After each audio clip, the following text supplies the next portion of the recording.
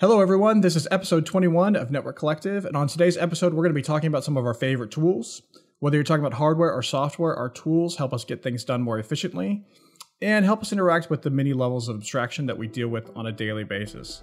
As usual, we also have a couple great guest engineers joining us to share their insights as well.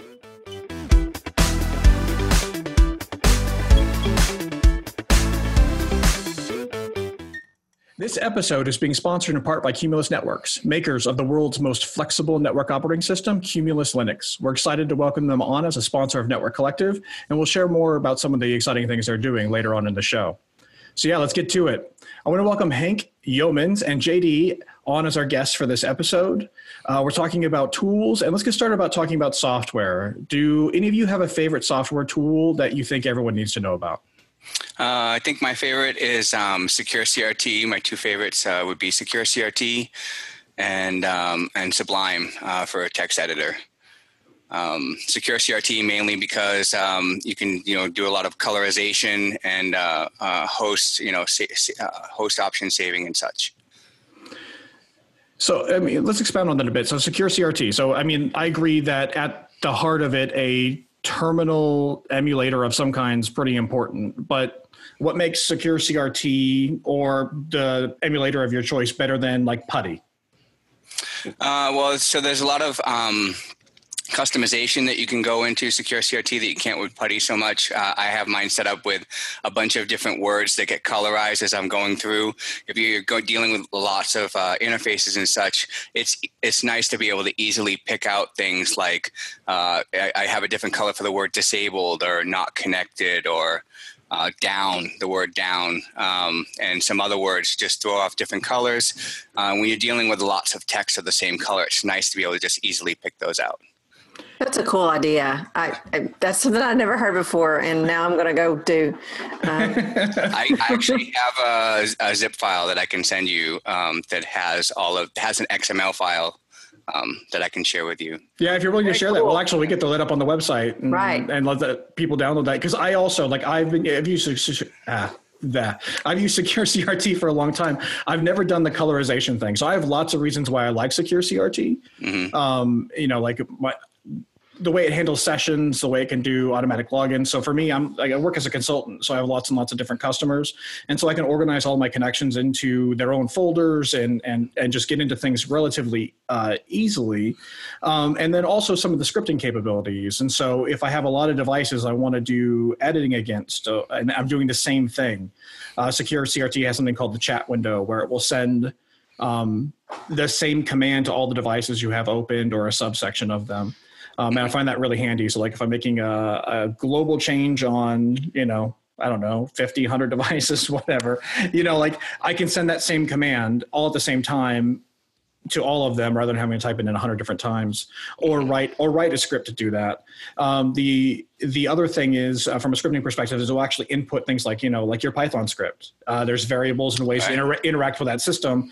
I haven't done a ton of that. I've actually written tools for other people that wanted stuff for that. I never have taken the time to do it for myself, but it is a really interesting, way to interact with the system is that you can kick off a script and gain some variables from Secure CRT itself, use them in your script, and then feedback commands. And so there's a lot of flexibility.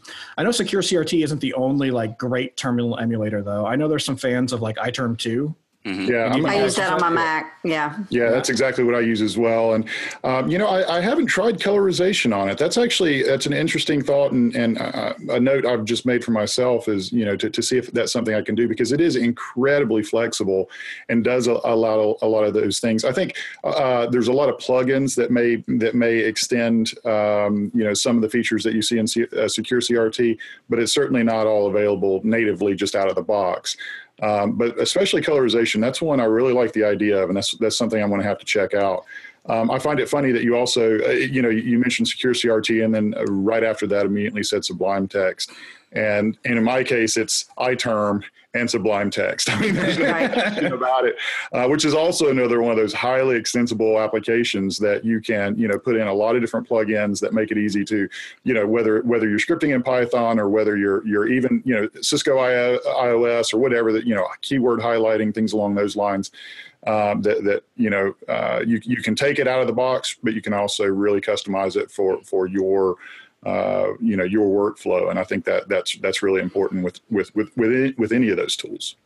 One of the things that I do, and it's purely aesthetic, but there is a color scheme called Solarized, which is very easy on the eyes. It's more muted colors, but it's attractive and it makes things easier to read. And all of my terminals and all of my text editors are configured with Solarized just because it's so much easier to read. And when you're staring at, text all day, anything you can do to make that more pleasant, it just makes life better. So along those same lines, fonts matter a lot. It's one of those things that I never realized until I started, hearing some other people talk about it. And then I started using some good fixed width fonts in my terminal. Like the stuff that comes by default usually isn't very good. And so my favorite, I don't know if you guys are familiar with it, is Source Code Pro. It's just a really super clean font, easy to use. It's not, it's free. You can go download it yourself if you're interested in checking it out. And I use that in all of my terminal windows because it's just, again, you want it fixed width so that when you have those things that are pre-formatted and, they come out in your terminal window, you want them to look like they're supposed to. Right. But yeah, man, using a good font does a lot as well to help the eyes when you're stuck in a terminal for a long time. Yeah. Yeah, I haven't seen the Solarize. Is that what you said, Yvonne?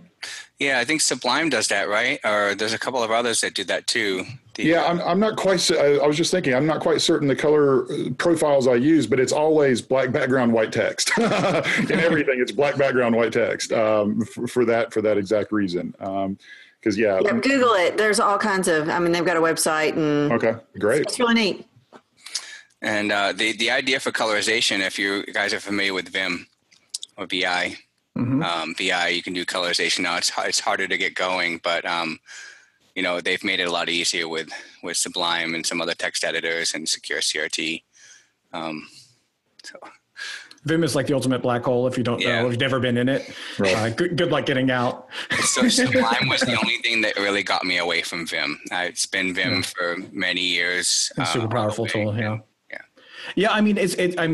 First off, I want to comment about the fact that it's really, really sad that we start off the show. We talk about a text editor and a terminal emulator. These are tools that have been around for forever. But I will say, I think for me, being a consultant and being in a lot of different places, it's hard for me to take around a tool set that's complicated or involved. I really need something that is portable because a lot of times I'm working from a jump box and it's super easy for me to install Sublime Text on a jump box, or maybe even the trial of Secure CRT if that's what I'm using and I need. It's really hard if my list of tools is 400 deep and this little thing does this little thing. So Sublime Text I just have found to be just an immensely valuable tool because of the flexibility. And one of the features that I want to bring up about Sublime Text, and I know it exists in other editors as well, is regex search and replace. And so, absolutely. So if you don't know regex, it's one of those tools that's why would I ever need to learn that? And then you learn it and you start finding applications for it. And then I use it every single day. So and of many lines at the same time too. Right. In Sublime, you have 100 lines and you can edit them all at the same time. Right. So I can pull out just the interface name and the VLAN that is attached to out of entire configuration. Yeah. I can only match those things. And because it's regex, I can take that and make the interface number a variable and I can make the VLAN number a variable so I still match it. It's not just every interface that's in VLAN 10, it's every interface in every VLAN and get just that output and then do something special with that. And also being able to save variables and move stuff around. It's just one of those things that I think that the more you use it, the more powerful you realize it is. And then being able to have that straight in your text editor is just really, really convenient. And so to me, Sublime Text, I know Notepad++ is another popular option. So whenever I'm working on a Windows system, that used to be the default go-to. But Sublime is cross-platform, and I just have gotten so hooked on it now that it just doesn't matter where I'm working. Like that's my preferred text editor. Yeah, that was definitely one of those tools. I used it for probably used it for 3 to 6 months, and went to install it on a new computer. And there's I forget if it's a pop-up or something along those lines. It basically says, hey, feel free to use this, but there is a paid version. And I remember kind of thinking about that for maybe a second and a half, going, you know what, as much as I use this, yes, I will pay for it. I'll happily pay for it. Yeah, it comes out as like Nagware, right? And it's not super annoying Nagware. It's not. Yeah. It's like every 15th or 30th save. Yeah. Right. It says, hey, by the way, there's a paid version. So if you're super cheap and you want to use it, they give you an avenue to do that. They know that people are doing that. So it's not like you're stealing it or anything. But yeah, I mean, it's not cheap. Right. I think it's like 70 or $80 or something like that. Exactly. But the amount of time it saved me, it's worth every penny. Yeah. And I guess that's exactly my point with it is after using it for a pretty short period of time, when that popped up, there was no question in my mind that it was worth it. And not out of my employer's, pocket, out of my pocket. I was like, this is a tool that I'm going to keep using, that I'm going to keep with me. And that whether the employer will buy it or not, it's important enough, for me to have it. So yeah, that was definitely, I think that tells you if it, ultimately, when you place a value on something, will you pay for it? And in that case, it was no question about it. Absolutely.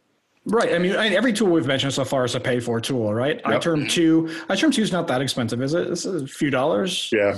I forget exactly, but there's definitely a cost. CRT is the most. Right. Yeah. That's like $100 or something like that. Yeah. But one of the other features that I like about Secure CRT that people don't often talk about is your jump box. As a consultant myself, a few times there have been jump box access that will have access to a WLC. Sometimes it's easy to get there via GUI. And so you set up your Secure CRT as a proxy, as a SOX proxy, and then you open up your own web browser, which will then have Secure CRT proxy over to the jump box, over to the WLC, so that you can get to the WLC in GUI on your own machine, but through that jump box. So just nice. I've learned something. I believe that's the point of this show. And we're done. Well, guys, that was a great show. No, I'm kidding. One of my other things that is an absolute must for me, again, speaking from the perspective of a consultant, is automatic logging. And so to me, I log every single session that I do, because customer comes back and says, this happened at this time. I can go back and take a look at my logs and see what I was doing at that time. Also a little bit of CYA, did you do anything here? No, I wasn't doing anything anywhere near where that, yes, your coffee maker stopped working. It had nothing to do with my work on the core switch. Sorry. That type of stuff. And so one of the things in Secure CRT that's really valuable is that you can set variables. And so it will automatically log the date, the time, those types of things. When you log in, it will log when you exit the session. You can set it to, randomly insert a timestamp. So, again, kind of keep an eye on when a session is open, new files for every day so that you can, go back and look through, okay, this was modified this day. And then for me, every customer folder, their logs just go in their customer folder. And so I can go back to every customer I've had and every device I've ever touched. And I can tell you what I did 3 years ago. There's no question. Right. And so to me, that's an important tool. I don't know. Does iTerm have that type of capability? It does. It absolutely does. And I'm in the exact same boat in that I log everything, every single session gets logged. And I even, and I think this is another important note, is I have those logs saved to, and you can put it in different places. If you're a Mac user, you can put it in iCloud. If not, you can put it in Dropbox, right? So that always gets stored in some place that gets synced across, multiple machines. So that, number one, my settings, are always the same. So if I make a change on one machine, it's automatically updated on a different machine. Mm-hmm. But more importantly, I've got access to those logs. So, because I mean, you get called in on the weekend and suddenly, realize, okay, I was doing that work on this machine, but that machine's still at home, and but I still have that on my desktop. I can take a look at it. I can see what happened, or maybe it's a configuration that I had to put on previously onto a different device, something along those lines. I think that's definitely key, but absolutely that is a feature of the application.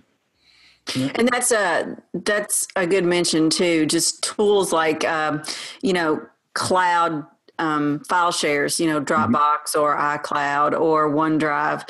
My only comment there is you want to be sure you understand the policies of the people whose systems you're logging into. Because there are folks who might not like the idea that, their show runs are sitting in your Dropbox somewhere. So keep that in mind.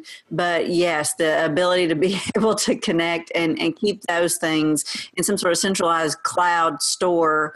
And I do that with everything, all of my personal files now. Like, if the hard drive on my device blows up tomorrow, everything I really need is in the cloud somewhere. Yeah. Yeah, I think you bring up a great point there. In my case, I work for my employer. I'm not a consultant. I do consulting on the side occasionally, and you're exactly right. In those situations, it requires a completely different level of, security and trust there. So I have access to all of that from my employer all the time.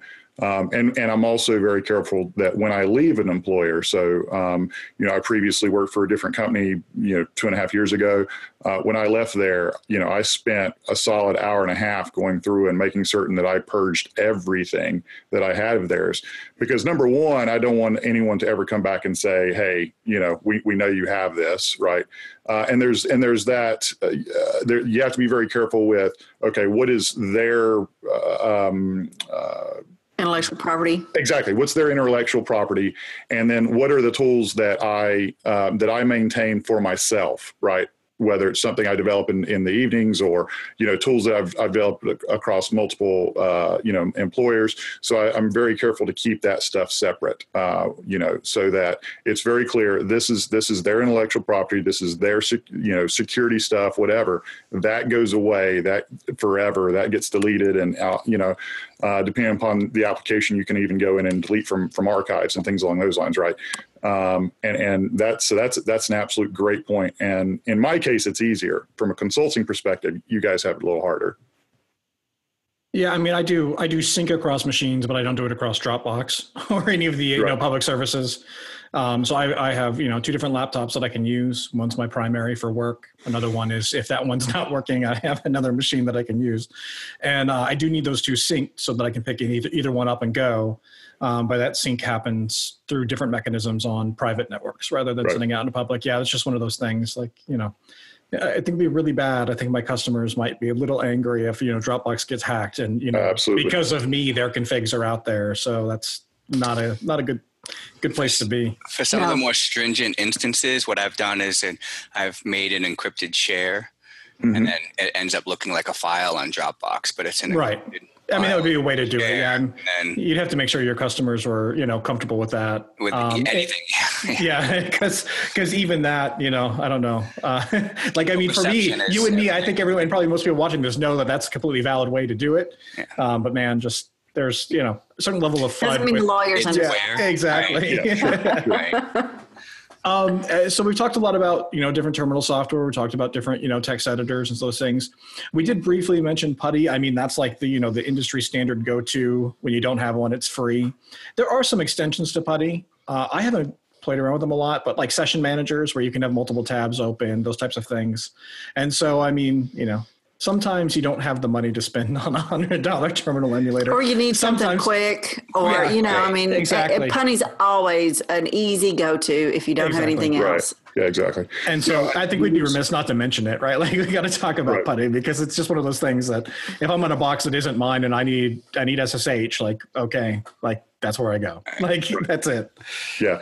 Well, years ago, when I did use Windows, I used a kind of a wrapper around PuTTY. I believe it was called mRemote NG, if I remember correctly. And it had a lot of those features you were talking about, bookmarking and things along those lines. And when I made the transition to Mac OS, or OS X at the time, that was something I really missed. And I was kind of looking for, a solution for it. Secure CRT, as you guys mentioned, does bookmarking, and that kind of helps a lot.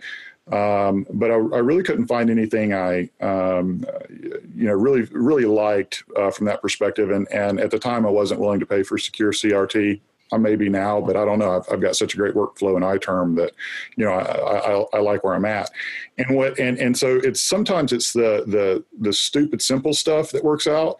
And I suddenly realized one day, as I was scratching my head on this, that all I really needed was a flat file somewhere because usernames and passwords, I'm not going to, I generally don't store for that stuff. So what I really need is a host name and an IP address.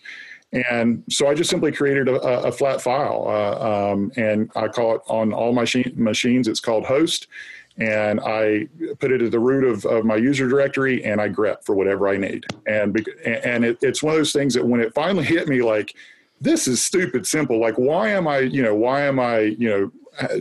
beating my head against the wall here?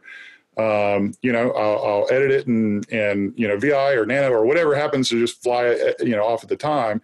Also that's one of those I created, actually it exists in a private cloud in this case. I created an alias on the machines I use. And so it's just a list, and that's ultimately most of the time, that's all we need, right? We need, because it's impossible to remember when you're managing 500 devices, what all of the IP addresses are. So that sometimes I think it's the simple stuff that can be easiest. And I think, kind of going back with the regex conversation, you can do a lot of things, and using regex, for example, pull those host names out, the IPs out, create something really usable really fast, that can kind of go a long ways. And do you really need a bookmarking after that? Yeah, I mean, so to me, like that sounds great if I work in a static environment, right? Like to me, that sounds completely usable. I could work with that system if I'm working, but like I don't remember what the host names are for all the devices that I was at a customer a year and a half ago, right? And I'm walked back in because the network is melting down, and it's like, okay, so part of that for me is just that structure and organization. I imagine you could even do that with that idea of creating a file, but structuring it based off of customers and whatever. Right. Yeah, exactly. And it's really, it's not even about the host name. It's about what the device is, right? So if it's Core 1 and Core 2, that's me too. Like every customer, like my hierarchy is customer, core switches, or like site cores, access, wireless, that's really the way that file is listed, and there'll be host names in some situations, because I prefer to make the host name something that's pretty clear. I've worked in environments where they name servers off based on local street names and things along those lines, and that drives me up the wall.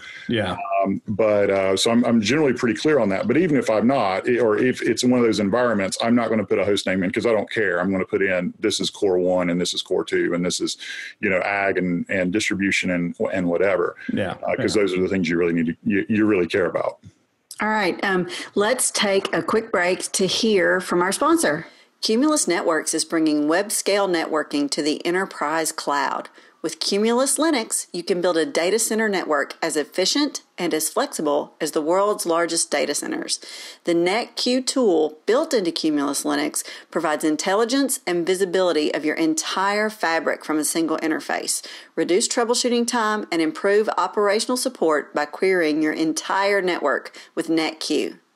The power of Linux has transformed our data center servers, and now it's transforming the network. If you are a network engineer who wants to brush up on your Linux skills, Cumulus is offering a free Linux 101 ebook. Expand your networking knowledge, learn the history of Linux and Linux network administration with this free 90-page ebook. You can download now at cumulusnetworks.com/network-collective-Linux. So we've talked a lot about text editors and terminal emulation. I want to kind of turn the page a bit. Let's talk about some other tools that we use. Is there anything else we want to discuss? I think, I don't think any of us can probably get through a month without at least a few times pulling out PCAPs. And whether you look at that through, Wireshark, or you look at that through, some other tool, I think that is, kind of a bread and butter tool for us. There's a T-shirt I love. I don't have it, but I kind of wish I did. That says, PCAP or it didn't happen. Oh, I wish you would have told me. I absolutely have that shirt. I would have. Yeah, I mean, there's a lot of truth to that. In fact, I was dealing with that literally yesterday. And actually using a different tool I've got here, and I kind of showed on camera. This is a wireless sensor of all things. It's Cape Networks. I first discovered these guys at Wireless Line Professionals, the Wireless Line Professionals conference last year, and then at Mobility Field Day 2, I was a delegate and got the chance to talk to them more, and we got a sensor to begin trying.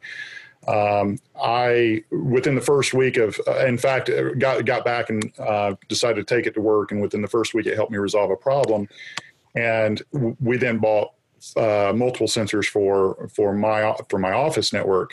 The beauty of it, and the reason I'm bringing it up in this case is you can do a lot more than just troubleshoot wireless with it.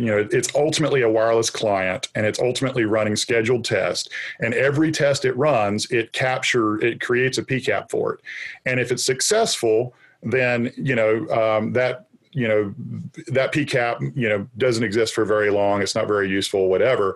But anytime there's a problem, you have a PCAP to go back to for the last 30 days.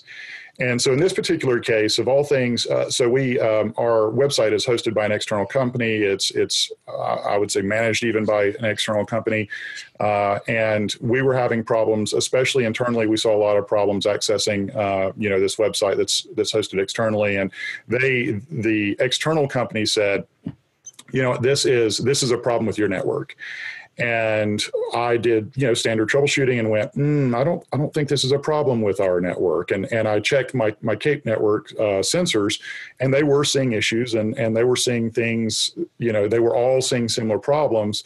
But again, they were also all inside my network. So I logged into my home Cape sensor and began, set up test.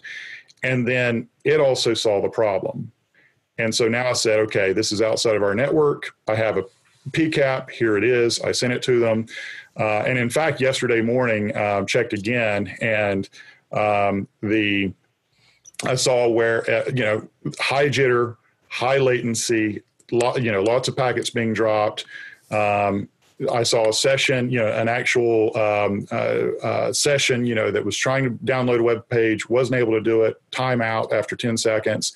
And then at 9:30 the previous night, I saw suddenly 2 minutes of complete outage, and then it came back and everything was perfect.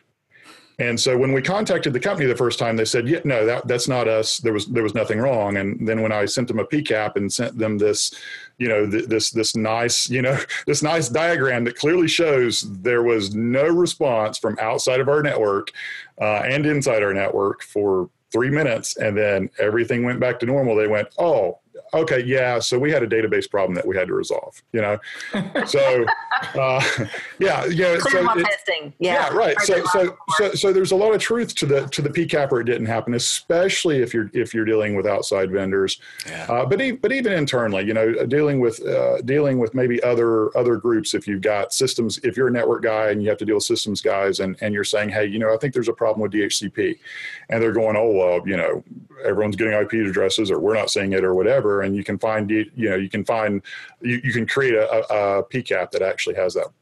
So I think that's Man, and I mean, this could be a whole show, right? Like it absolutely could be a whole show on just the nature of capture and how to do it. It's one of the things I think that a lot of companies don't do well. And you mentioned a scenario where you have like regular captures from regular points of view. Right. Like I think that's almost a requirement that most people never even think about. And it is so unbelievably powerful. So I came out of an environment where we had a lot of call centers and voice traffic. And so we would receive voice traffic from customers. We'd send it across our network to a call center. And so, you get that call and it's like, hey, voice was bad. It's like, okay, well, voice can be bad anywhere. It could be bad in their network. It could have been bad in the transfer to us. It could have been bad from the transfer from our PUP to our colo. And so like having a capture at each of those points and being able to go back to that and say, okay, here it is. And so like, this is where Wireshark is just that, like super powerful tool.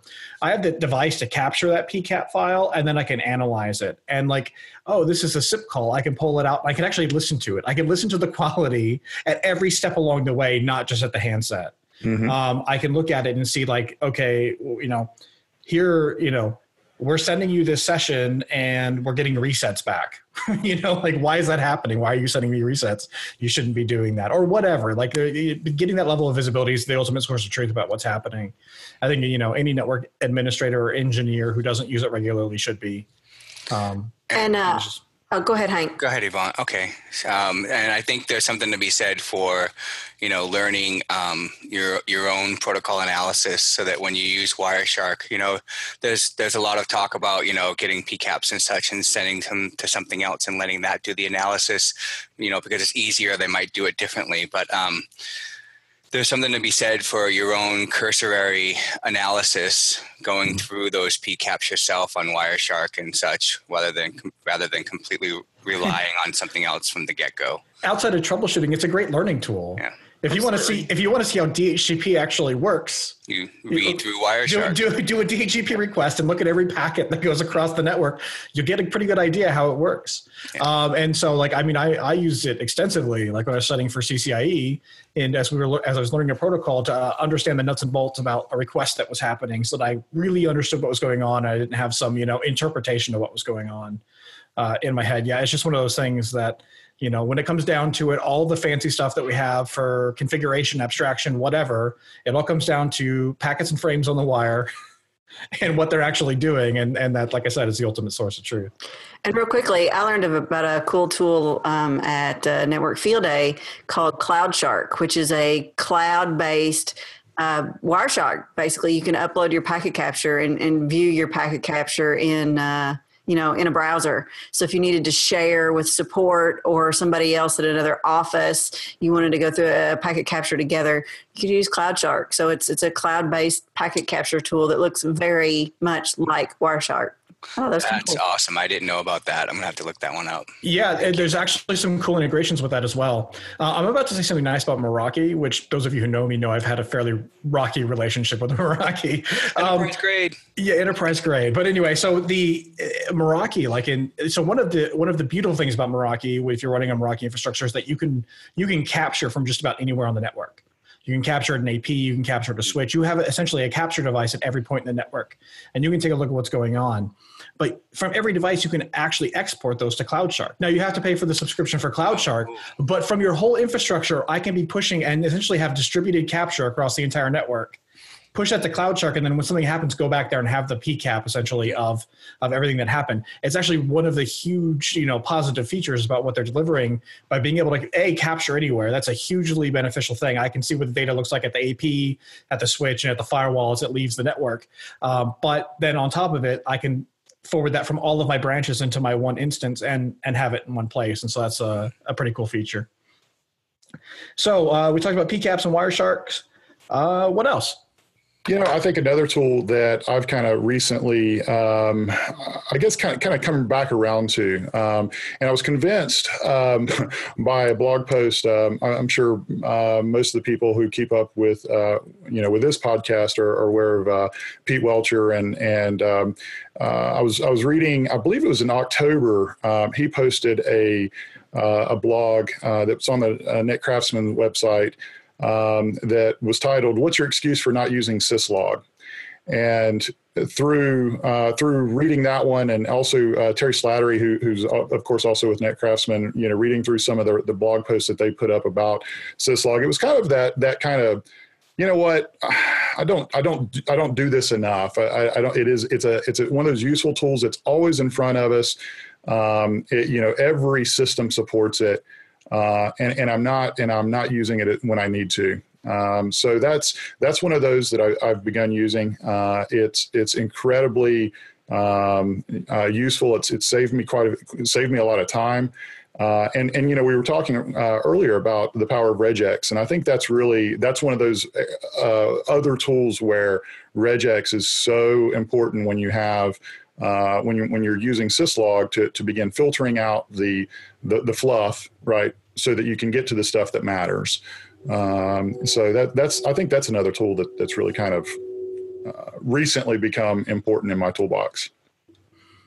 It's amazing, those old tools. So obviously we do a history of networking podcast, and as I talk to more people who've been involved with the creation of a lot of these, technologies, some of these things that we see, it's so simple and fundamental. Like, they made the decisions for the reason that they did, because it was, the best possible way they could do it with the constraints they had. And the reality is that these tools that we have that have been around forever, that all of us kind of go, syslog. How exciting is syslog? How quaint. Yeah, how quaint. Yeah, how primitive is that? I look at that and I say, well, we're not doing it right. No one's actually using it right. If we actually used it and collected that data, now that's a big part of the problem, right? Like, collecting the data is a big part of the problem, because it's not just the facts. So you mentioned regex as like a method of kind of filtering out and finding the data that matters to you. But maybe we should talk about, some of the tools about where you can actually drop that syslog into, because you can just have like a server that you send it to and you use regex against a file. But now we have some these big data tools that help us evaluate a bit better. You guys ever use any of those? So one of the tools we're using is Splunk, and I realized that Splunk, it's looked at as something that's quite expensive, and no, it's not looked at as quite. It is quite expensive. There's no question about it. It's a valuable tool, but it is. Yeah. You pay dearly for it. And if you're not hurting for disk space, it's a great tool to, if you can, put your entire environment syslog into, and then just do some data analytics from the one spot. But the unique thing there too is it doesn't just help the network team, but it helps the security team as well, because they both teams, if you have separate teams, can dip in from the same pot, so to speak. So when it does correlation, right? It'll take logs from your Active Directory, and it'll take logs from your firewalls and logs from your switches and routers, from your internet circuits, and it will coalesce all that into something more or less meaningful. Mm-hmm. You have to tweak it and tune it for your environment, but it's a great correlation tool. I had a CISO tell me once that Splunk is like crack. Once you start, you can't stop. But there's a reason for that. It's because it's such a valuable tool. Right. It is. Well, actually, going back to that first article that I mentioned, Pete's article, one of the things he mentioned was, dumping syslog into something like syslog NG or some type of just standard syslog server, and then because when you think about syslog, the problem with syslog, and I think the reason a lot of people avoid syslog is because it can be too much information. It's drinking from our fire hose, and that's what makes Splunk so valuable, right? But we can also make Splunk more valuable by looking at spending a little time in our syslog server before we ever send it on to Splunk, and actually begin filtering a lot of that stuff that we know there's no reason for us to this particular event is never going to be needed by Splunk. And if we throw all of that into a standard syslog server, if we begin filtering that and then using that filtered output to push into Splunk or whatever other analysis tool that is available, we're number one saving our customers money, saving our employers money, because you're absolutely right. It's a valuable tool, and they're very aware of it. So we're saving money on that regard, but we're also ultimately creating more useful data. Right, and we're not trying to drink from a fire hose when a garden hose or a glass works much better. Yeah, so Yvonne was talking about the correlation component of Splunk, and I think that's I don't think we can emphasize that enough. And so you're talking about, getting the good data in, but then once the data is there, I just kind of want to bring up an example, something I used it for. So that same call center environment I was talking about earlier, we had work from home call center agents that would log on, but this log on, like, just because of the constraints of the customer, was a little bit crazy, but like they would log on to a virtual desktop environment. But before they could actually fully get authenticated, someone at another call center had to validate that the picture that just took of them matched up with what their file picture looked like. It was a really weird system. But anyway, there was like 18 steps in the process that could fail for a login. And of course, when things aren't working, it's just, I can't log in. That's all you've got. Right. And it's, of course, the network. Well, to be honest about it, like I worked several silos on this project. I worked on the system side, building some of the VDI stuff. I built some of the network stuff. And so like, I was like one of the few people. And so like, of course that means you're the person they call, right? Like, and I got tired of like having to dig through each and every one of these systems. And so I set up a free instance of Splunk. I don't know at the time, it was like 500 megs of data a day or something like that. I don't know what the cap is. There's a free version, or at least there was. I set that up and I started pushing all the logs from all these different systems. So I had, domain controllers and VDI servers and, firewall, remote access VPN, proxy systems, and the authentication system, which was custom written. I had them push their logs to Splunk. And then all I had to do was search for that person's username in and amongst all the data. And I could see step by step in the process of everything that happened and where it might have fallen apart. And it was just, I did this on my own. And then I went and I showed my boss. I'm like, hey man, like I put this together. Like, this is a thing of beauty. Yeah. No, not admire, but like, I just someone else, like ultimately what I wanted to do is, I think there's a fine line between efficiency and laziness. And I was going for maximum efficiency. Laziness, fill in the word, whichever one you want. I don't want them calling me. Like, right. I want to move on to the next thing. And so I wanted to empower our NOC to be able to get some visibility into this without having to become experts in the firewall system, the network, and the VDI system, and Active Directory, and all the other things involved.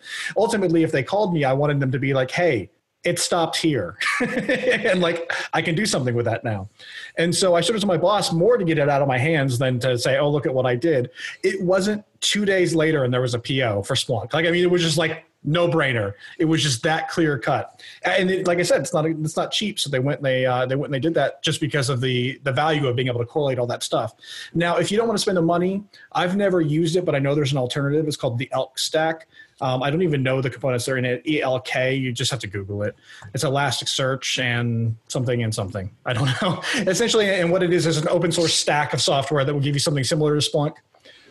Just like anything else, you'll pay for it probably in time rather than money, but it's out there and it's a resource. And I know it's really commonly used, so I don't want to like move on without mentioning it.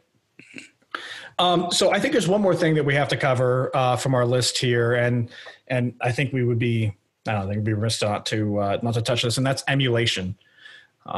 So when I talk about emulation, being able to virtually emulate your environment, and our tools here have gotten better over the last few years, but it's kind of been a struggle for quite some time. And so in this, I'm talking about things like GNS3 and Virl and EVE-NG, and even something like Packet Tracer. What do you guys use? How do you guys do emulation? Do you do emulation? And what does that look like? So for myself, I use, I'm largely using Virl, and I know there's a lot of people that, there's so many problems, and I might be a simple person with a simple taste. I really, frankly, have not had the issues that I've often heard talk about. I've probably only had to redo Virl maybe once. And what's great about that for me is that I could just spin up a bunch of different, devices and instances and kind of get a proof of concept going with, lots of different areas of what Cisco has, firewalls, routers, switching, and so on. And then secondarily, I'll use GNS3. Of course, the much cheaper option. Yeah. No, I was going to say, I got a copy of Ansible up and running on my Safari subscription back in December, and stood up a copy of GNS3. No, not GNS3, EVE-NG. I used Vagrant to spin up some VMs, and the book told me how to do all that because I hadn't really used Vagrant before, but it spins up a bunch of Linux VMs, stood up an Ansible VM, and I was able to build a very simple environment to allow me to do like Hello World Ansible stuff with GNS3 all on my MacBook. No. EVE-NG. You keep saying it. Well, I mean, EVE-NG is really new, right? Like we're relatively new. I guess it's an updated or a fork of something that was out there before. It has a really nice like HTML5 GUI. Like you can do a lot of it from your browser. And if you just really want to play around with protocols, or you need to, is this going to cause a reconvergence event, or is there going to be an interface flap, or is there anything that's going to happen when I run these commands that I need to anticipate? It's a great tool to just mock up an environment. And we know service provider guys who spin up, 30, 40 virtual instances in GNS3 or EVE-NG to test, service provider route filtering and things like that. So they're really powerful tools. Yeah. Do you know if EVE-NG is less intensive than Viral? Viral has a high bar for, 32 gigs of memory, lots of processing power. And it depends on what you're running. And so like all of this, it depends on the platform. Anything that's running traditional iOS, you're going to get similar performance out of GNS3 and Viral. Like you can run a bunch of instances there. Although Viral has a hard cap that's like a license cap. Yeah. I've got a 16 gig MacBook, and I had 10 instances running in EVE-NG, and of traditional iOS, correct? Yeah. Right. I've done as many as like 30 on a 16 gig MacBook Pro of iOS. But then when you get into iOS XE, it tends to be that you need 4 gigs of memory per instance, I think is the number there. When you get into iOS XR, I think it's 16 gigs of memory per instance. Wow. It's a lot. And then we, like all the platforms have their own, unique requirements about what is required per instance. And so I don't think, I don't think that either one is better at being a performance hog or not. I think it really comes down to the images you're using. I want to talk about the images for a minute. It used to be a lot more legally ambiguous, right? Like you're not supposed to, you're supposed to pay for Cisco software if you're going to use it. Mm-hmm. And so now we're putting it in an emulator, using it, we're not making profit off of it. Cisco seemed to turn their back and not really, make a big deal about it. But technically you didn't have a right to that license to use it for that purpose. Then they came out with their own tool. Actually had me really concerned about like the third party emulation market. Were they going to start cracking down on people and be like, hey, like you can't use that because you have to license it from us? That never happened. So I guess that was an unfounded fear. But still, the reality is that all these things now, when I say it's getting a little bit less morally ambiguous or legally ambiguous, is the fact that like CSR 1000V, there's a trial out for, and so you can run that and get like an iOS XE instance of something that you could run as a VM on your own. Okay, cool. Like we now have that. That was actually one of the things I liked about Viral, was specifically that it had all the different platforms, not all the different features, right? We're still at the point where layer 2 still has some pretty significant limitations because so much of layer 2 happens in the hardware versus what happens in software. And so emulating it in a software package is kind of difficult. But it's getting better. But to be able to go to a Nexus platform and enter my commands and something that receives them that way, so that I know and verify that when I'm putting together my change script for my customer, that the commands I answered will actually be received by the switch correctly. Because like back in the day when all we had was GNS, I could enter my commands in iOS and then do the translation manually. Or if I had a physical switch, I could, draw the commands on the physical switch, but I'm a consultant. I got nothing, man. Like I go out to the sites. Like I know I guess I have access to some lab gear, but it's not common or often. And so being able to emulate something, even just to validate the commands I'm putting in, is something that's really valuable. But more often, like we did a big WAN refresh for a Fortune 500. And I built up a mock-up of their entire environment. Now this was in GNS3 because it was all iOS devices and iOS XE. And built it out and was able to run like a 30, that's where I did the 30 router environment and simulate some absolutely significant changes for them before we ever did it, and run through a lot of the absolute minutia of that change. And it made a big deal. It was absolutely critical in the process. So, I think it's one of those tools. So I have a question for some of the Viral users. When I think about emulation and testing these changes in the way we do, I feel like there's kind of two two test methodologies there, right? The first one is how's the protocol going to work? How are the, how's it, exactly as was mentioned earlier, is there going to be reconvergence? Those types of things to test, right? And that's something we can easily test in GNS3. It's what I use GNS3 for. How does this propagate? It's also going back. It's a great place where you can pull PCAPs from and see that stuff. But then there's also the, checking for bugs. So so my question to the viral users is that something that you see in the viral images? If there's a bug in it, okay. So no matter what we're really saying is when we do the emulation all we're doing is checking to see, does it work in the protocol the way we think it's going to? Where the only way to really do bug checks, the only way to see, does the feature work the way it's supposed to, is on the physical hardware. Yeah. And we know how hard it is. I mean, even in a lab environment where you have physical hardware, you don't always have the same traffic. Right. And so if your servers have something like multicast enabled and you're changing multicast on your network, those are, unless you're looking at the actual physical packets on the wire and you're really detailed in what you're looking at, we've still got a long way to go as an industry to be able to effectively model those kinds of things. Yeah, modeling is definitely the thing that's coming, right? But even that, it's still impossible to, well, I don't want to say impossible, but it's an incredibly difficult challenge to find and identify bugs. It's just, man, that could be a whole other episode. Really cool. Yeah, that could be like a war stories episode, like the bugs that we've seen and experienced and lost sleep to.